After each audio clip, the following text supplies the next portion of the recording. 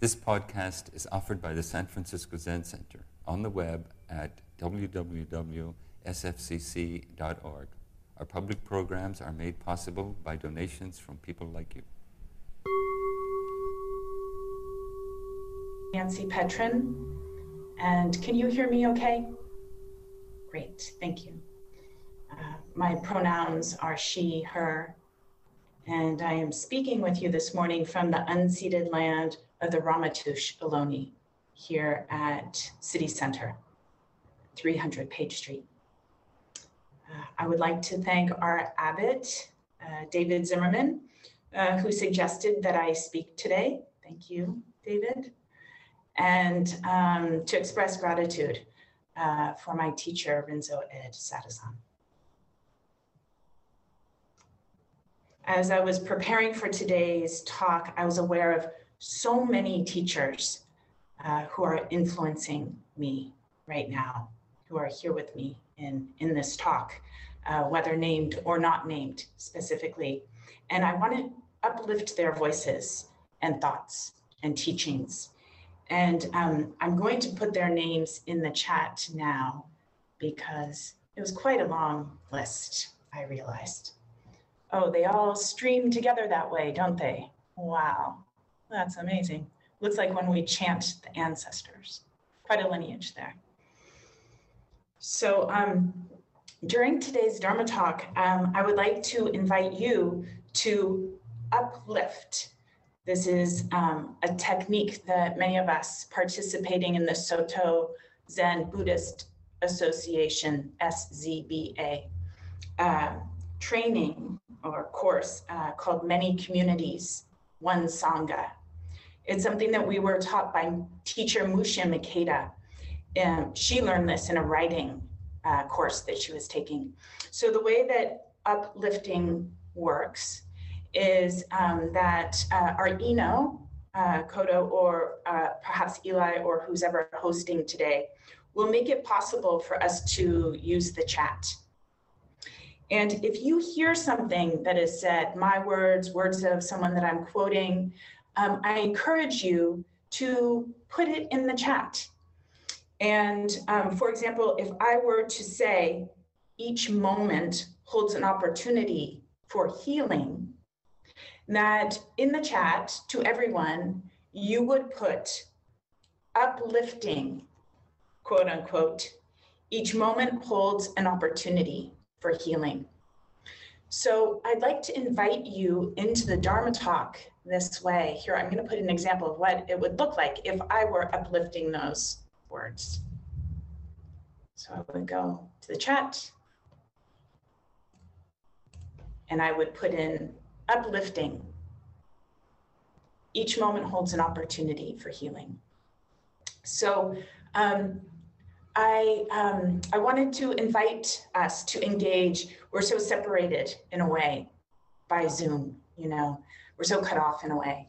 But I thought that this would be a way to have affirmations, you know, like in many cultures, it's like you hear something when you're in a group and everyone's participating and there's an affirmation, you know, that comes from the body. Yes, you know, yeah, you know.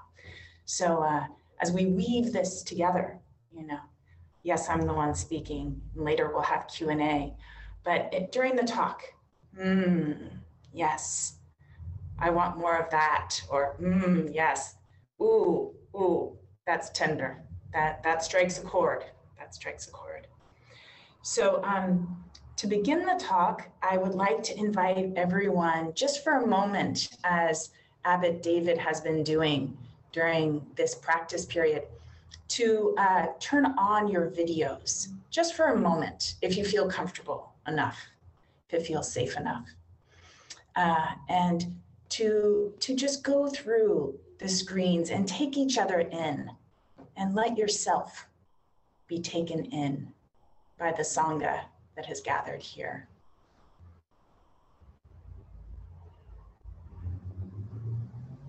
So wonderful to see you all.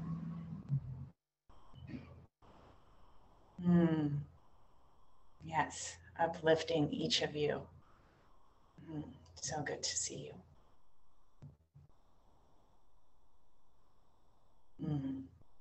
Great, uplifting is happening. So if you are participating from 300 Page Street, I now invite you to turn off your video. I think there's more of a chance that I won't freeze during the Dharma talk if your videos are off. And also, any of you who are at all, you feel at all uncomfortable having your video on, please turn it off.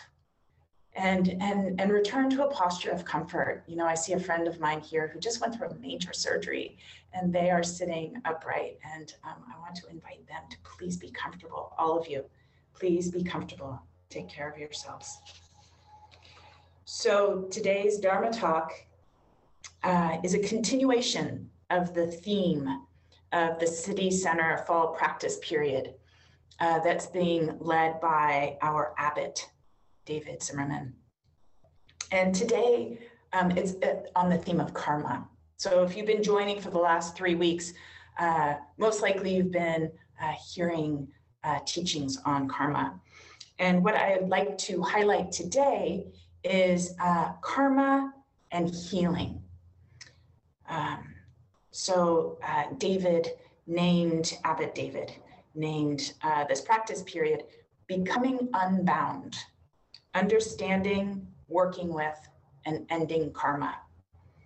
So as I mentioned, for 3 weeks, we've been studying karma.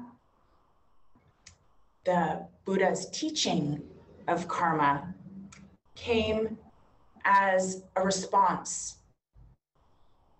came from Buddha having penetrated deeply the truth of their being, and that of all beings. So when the Buddha awoke to the boundless nature of their being and of all beings, this was the compassionate teaching that the Buddha offered all of us, this teaching of karma, the cycle of karma that we are all caught up in every moment, and the opportunity to change that, to awaken in each moment. So this was a teaching of compassion, a teaching of, I'm sorry, I'm getting uplifted. Okay, sorry, went to the chat. So yes, a teaching of compassion, a teaching of wisdom. So karma literally means action, specifically volitional action. And the Buddha's explanation of how each of us finds ourselves in this current situation. You know, do you ever ask yourself, how did I get here? This is my life, you know? Yes, this is the Buddha's explanation of how each of us is here in this moment right now. How our thoughts and actions of the past determine our character, our personality, as well as where we are headed, the trajectory of our future. And therefore we ourselves, taught the Buddha, are largely responsible for and agents in the way our lives unfold moment after moment. In this teaching of karma, the opportunity exists in each moment to change the trajectory of our karma and to become unbound from it and to heal it. So Abbot David spoke about eddies. He talked about eddies and samskaras. So the mental formations. This is in his October 6th Dharma talk. If you haven't heard it, I recommend taking this up in your study of karma. You can find it online in our Dharma app, October 6th. So karmic eddies and samskaras, you know, the momentum, the momentum, and the formation of mental activity, mental formations, which create habit patterns, that we engage in moment after moment. And from here, that our character, that our personality is formed. This sense, this relentless sense of I, and how the I navigates this world. So these patterns of body, speech, and mind are very familiar to each of us. And when we start studying them, noticing them, we understand how uncomfortable our habit patterns can be, how limited, how bound. We know this through the dis-ease that we start noticing in the study of the self.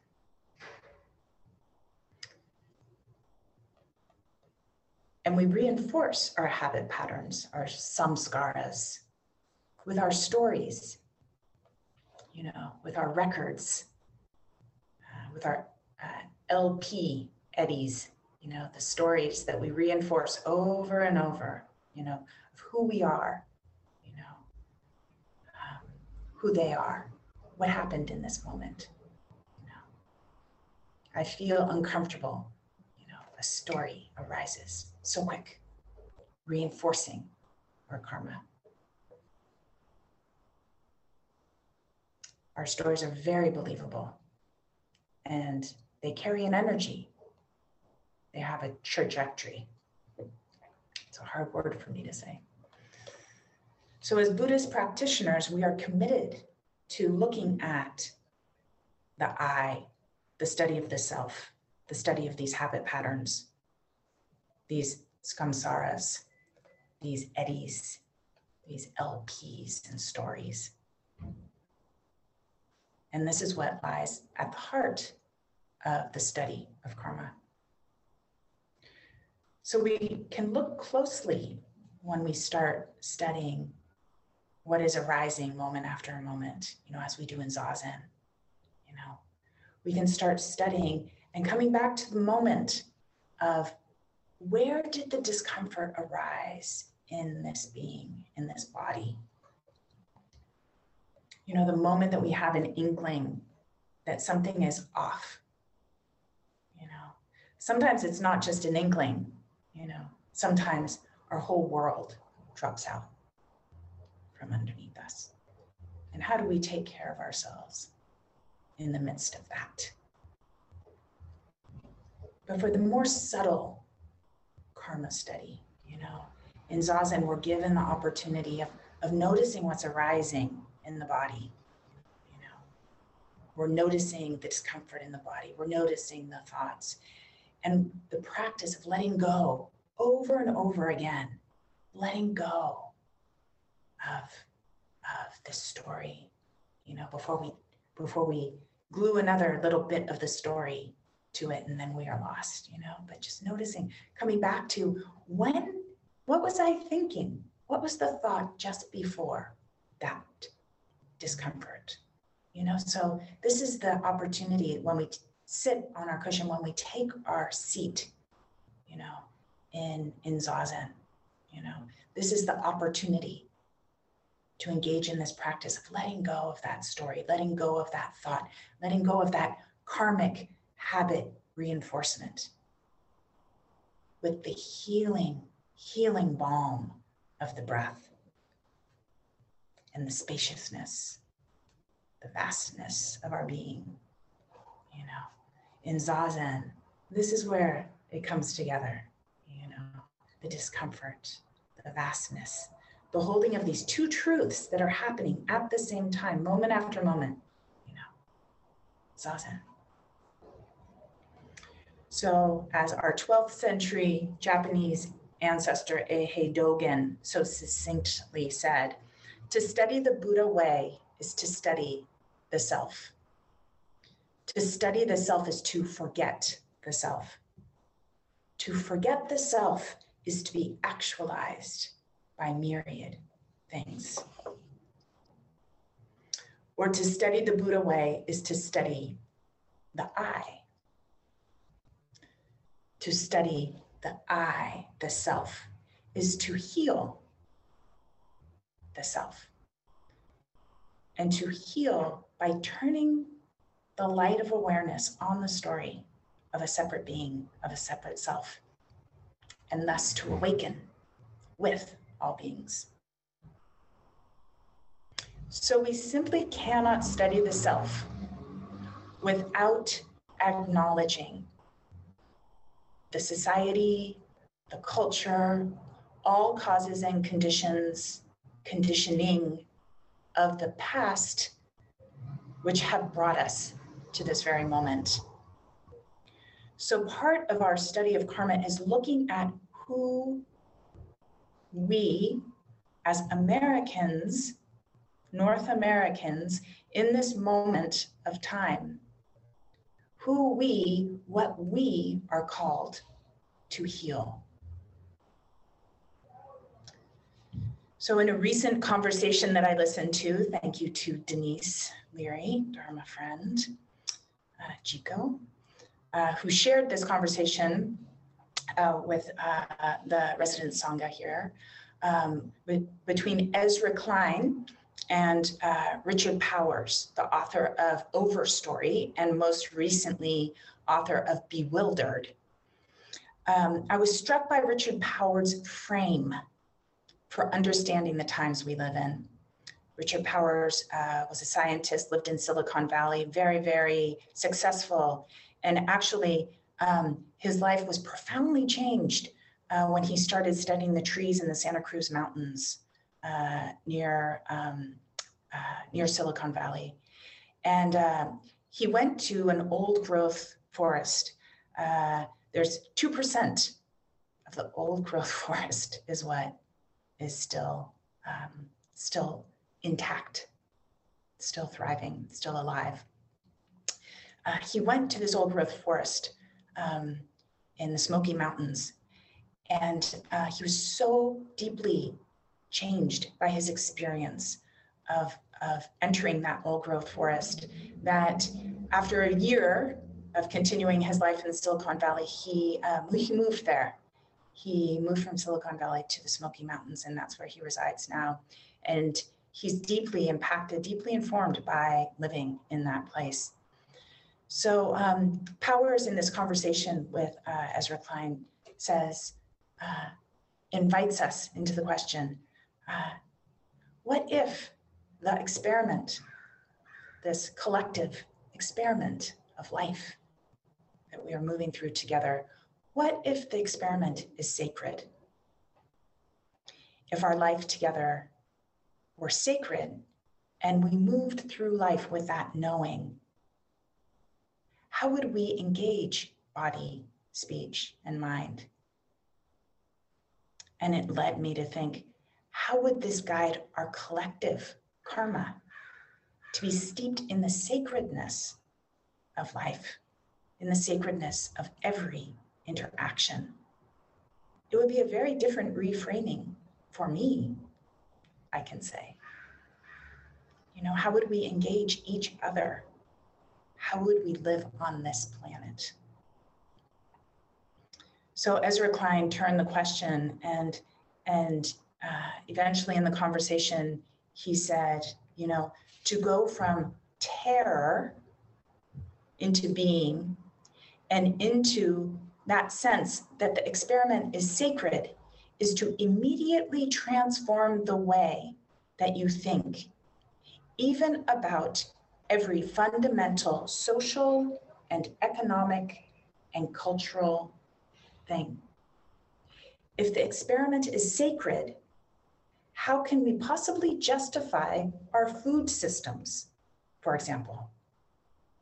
It's only the belief that we do not share kinship, meditation, or emotional life with cows that allows us to run the kind of food systems that we run. If the experiment is sacred, The other morning I was pouring milk into my coffee, and I started thinking about the cows who gave me that milk. And I was wondering about the conditions that they live in. And I felt quite a twinge. And I would say maybe a bit of nausea. In her book, Breathing Sweetgrass, Indigenous Wisdom, Scientific Knowledge, and the Teaching of Plants, Robin Wall Kimmerer says, speaking of native culture, deeply rooted in cultures of gratitude.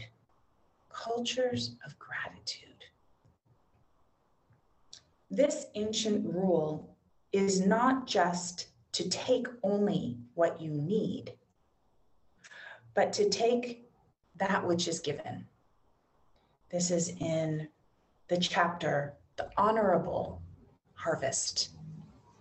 To take what is given, to take what is being offered, to be in relationship with plants, with the natural world, to actually understand what is being offered in this moment. So in the study of karma, I look at what is it that I turn a blind eye to? What am I not willing to understand of the systems that surround me and that I continue to perpetuate, that I am caught in, and that I do not understand or cannot bear to understand the harm that I am keeping in place? Teacher Larry Ward's most recent book, America's Racial Karma, An Invitation to Heal, is a manifesto. Not only in this manifesto, in this book, does Dr. Ward lay out the history of our racial karma, but he also offers us an invitation to heal from it. So for 246 years, from 1619 to 1865, slavery was legal in America. And then there was another 100 years to end legal segregation. Money and the fear of losing money and privilege for white Americans made it so white America could stand by and witness this horror, bound by karmic patterns of greed, hate, and delusion. So this trajectory of our karma, of our racial karma in this country continues, seen and unseen, mostly unseen in insidious systems that we are keeping in motion. So until we as Americans can fully understand, and acknowledge our past, what has brought us to this moment, what are the systems that are in place in this moment? Until we understand this, we actually are not going to be able to heal from our collective karma. We won't even actually understand how to engage that, how to repair that, until we take up this study. So again, I ask, what am I not willing to understand of the systems that surround me, that keep my life in place? What am I caught in, and what am I not understanding about the harm that I am repeating? So to study our karma, to experience the fullness of our human experience, points to a profound truth that nothing is separate from us. We are separate from nothing. There's no experience of the past or of the present. There's no being, not human, non-sentient, from which I am separate. The moment that the thought arises of I is an indication that separation has occurred, that I am believing this upside down, inverted truth that I am a separate being. As we chant, as we vow, delusions are inexhaustible. Returning to me, returning to I, it's relentless, it's inexhaustible, and I vow to be with it. I vow to end this lie, to see to the bottom of it, to see through it, and to meet that with vow, intention. So breaking the chain of habit disrupts the pattern, and as in Zazen, invites me to open to vastness. So speaking on Robert Power's new book, Bewilderment, Ezra Klein observes, we can live in the time of wonders,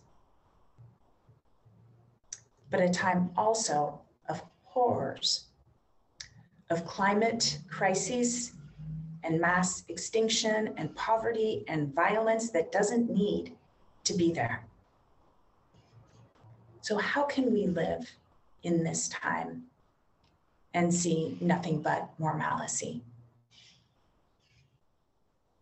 Seeing nothing but ourselves.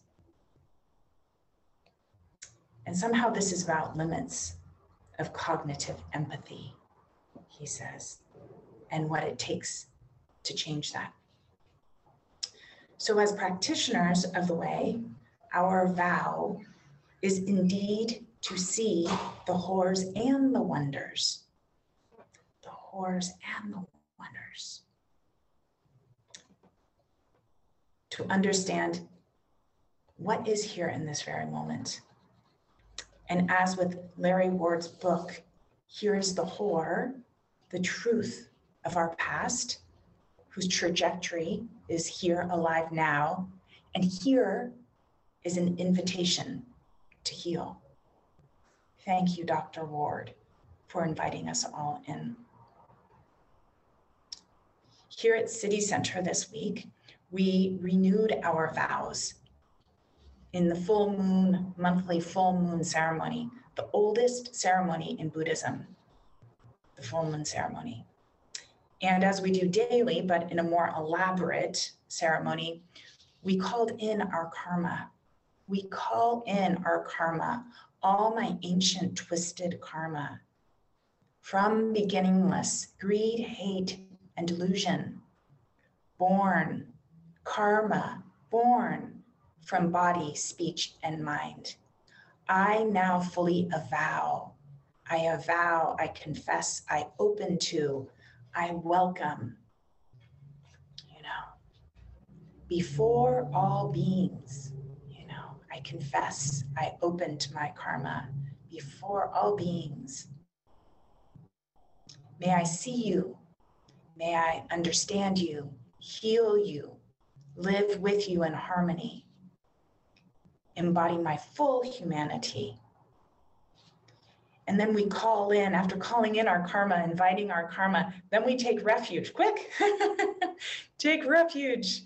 We take refuge in Buddha, the awakened one. We take refuge in Dharma, the teachings, the truth of our vastness. We take refuge in each other, in Sangha, for we cannot awaken without each other. I was also struck this week when David was chanting the echo and extending the merit of our practice of this intention, to the unborn nature through, through world systems to the unborn nature of all beings. And I thought, wow, this ceremony has been going on for how long? It's the oldest ceremony in Buddhism. So that intention has been coming to me, has been coming to you for hundreds and hundreds and hundreds of years. We are supported by the merit of the Buddhas and ancestors who came before us. So yes, there is a trajectory of the karma that we have inherited, and this is part of the trajectory. The vows, the steadfastness of our teachers, of our ancestors have been with us forever, and they're here with us right now. So we invite all of this into the house of Buddha. We sit in Zazen. We are the house of Buddha. We are enacting this ceremony each time we take our seat of inviting in our karma, inviting in the truth of our being, into the house of Buddha. We are supported in this difficult, wondrous work. So the power of our intention, the power of our vows guides us and walks with us compassionately as we take up this study of karma, moment after moment, right here. What is here, right here for you, right now? In your belly, in your heart, in your breath, in your being.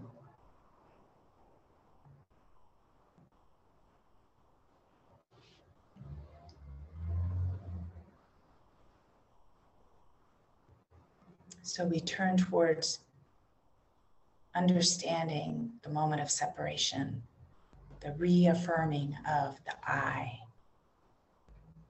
the belief that we are independent from each other. What is here right now? What wants to be healed? Karmic consciousness believes there is a separate self. Karma is how the self propels the self forward. Yet the arc and momentum of karma is interrupted by a vow-powered life. So what is powering you in this moment? Your karma, your vows, your intention.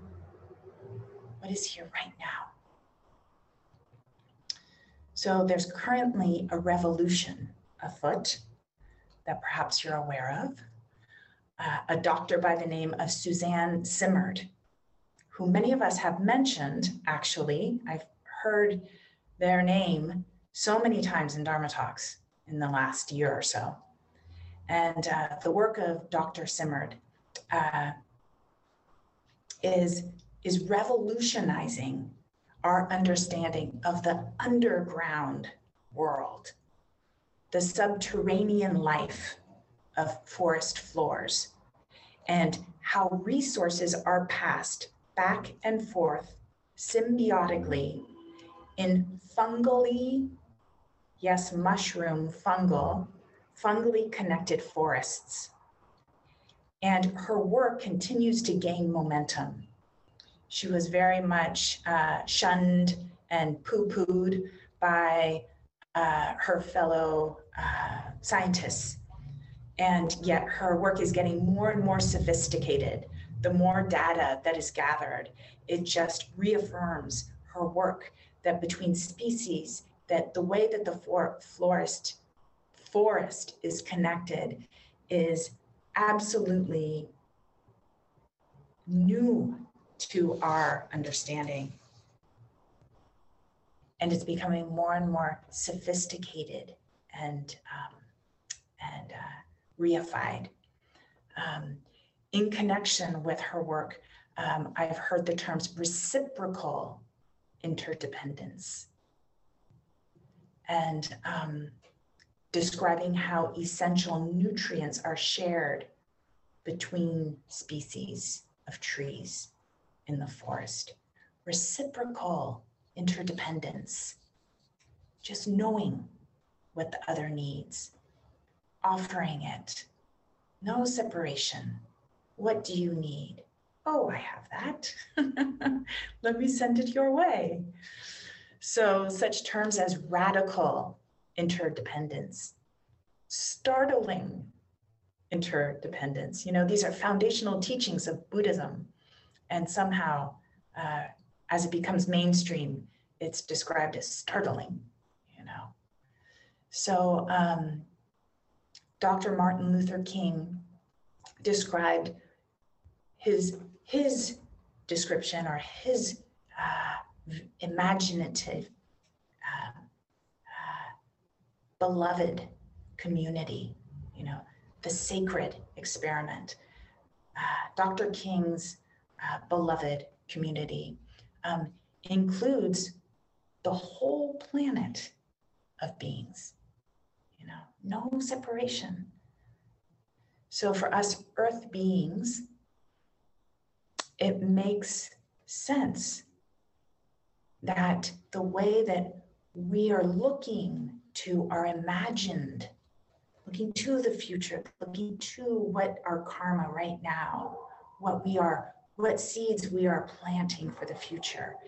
As we imagine societies, as we imagine our sanghas, our towns, our organizations, that we ourselves are ripe for our imaginations to revolutionize where we are going, the trajectory of our karma, and to examine, not skip over, but to examine from the roots, to take into consideration the repair, the direction in which we are headed, into a more sacred understanding of this experiment, into the mind of love. So Dharma teacher Kyra Jewel Lingo, the title of her new book, which I have not yet read, is called We Were Made for These Times. And Kyra Jewel will be speaking with us here at Zen Center soon in the next month. So I look forward to reading this book, but I'm even just inspired by the title of this book. It's so encouraging, we were made for these times, We're ready for this revolution. We're ready for this deep work, We're ready to take up this deep work with compassion, with wisdom. And as Buddhist practitioners, it's our vows and it's our bodies that will serve us as guides as we move into these new realms, the realms that we must explore if we are to acknowledge our past, to understand this karma, and to respond with the requested forms of repair so as to move together in this profound sense of kinship with all beings. One of the versions of our vows has a very kind of folky kind of rhythm that goes with it. But I'll I don't know, I might sing, but I don't know. We'll see what happens here. But the way that these vows are phrased is, I vow to wake all the beings of the world. I vow to set endless heartache to rest. I vow to walk through every wisdom gate. I vow to live the great Buddha way. Dharma teacher Mushin Ikeda, who I mentioned earlier, who taught us this practice of uplifting, which I see people are doing in the chat. It's so wonderful. I'm not reading them, but each time I see the chat flash, I feel uplifted by you feeling uplifted. So Mushin says of these vows that living the Bodhisattva vow to free all beings, points towards a journey that requires courage, conviction, support, and an unwavering commitment to learning.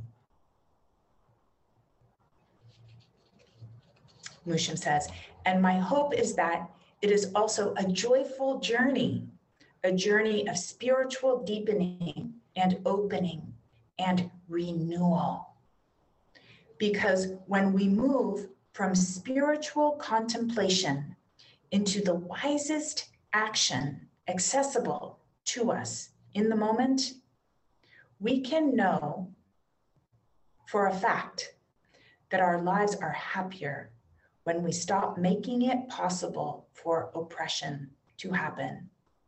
And if we mess up, which is inevitable at times, that this gives us the opportunity to learn and to grow. So yes, we are vulnerable. We are vowing to become more sensitive, sensitized to each other, willing to say, oh, I'm so sorry. I'm so sorry. Thank you for sharing how I just impacted you, being willing to be changed by each other. We do not wake up alone, So to become more sensitive to each other's experiences, to each other's differences, to our differences, to be open to that conversation, that knowing, that learning. So inevitably we will mess up. And this is where the courage comes in. So in order to know my full humanity, I cannot without understanding the differences, without being willing to learn, to have me be changed by you, to give myself over. My story of who I am and what my intentions were, to put down my defenses and to allow myself to be changed by you. So I ask myself, what keeps me from living the sacred experiment? What keeps me from living in the mind of love? And when I notice that I'm not there, an opportunity to heal something. Am I willing to be vulnerable, to take a leap into the unknown? To do this before all beings. Oh my goodness, that sounds vulnerable. Am I willing? In the unknown, I think this is where we meet the sacred. As Suzuki Roshi said, not knowing is most intimate. So I want to thank all the POC teachers who are leading the way with truth and with courage, with forgiveness and with healing, with beauty, for offering teachings and offering resources. And I want to thank all the white-bodied teachers who are taking up these studies, who are learning, to thank them for their vulnerability, for their courage, and creating conditions for us to take up the work of healing our collective karma, our collective liberation together. Again, from Braiding Sweetgrass by Robin Wall Kimmerer. If grief can be a doorway to love, then let us all weep for the world we are breaking apart so we can love it back to wholeness again. If grief can be a doorway to love, then let us all weep for the world we are breaking apart so we can love it back to wholeness again.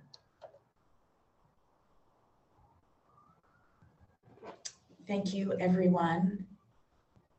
We are going to transition to Q&A. Actually, that's Kodo's line.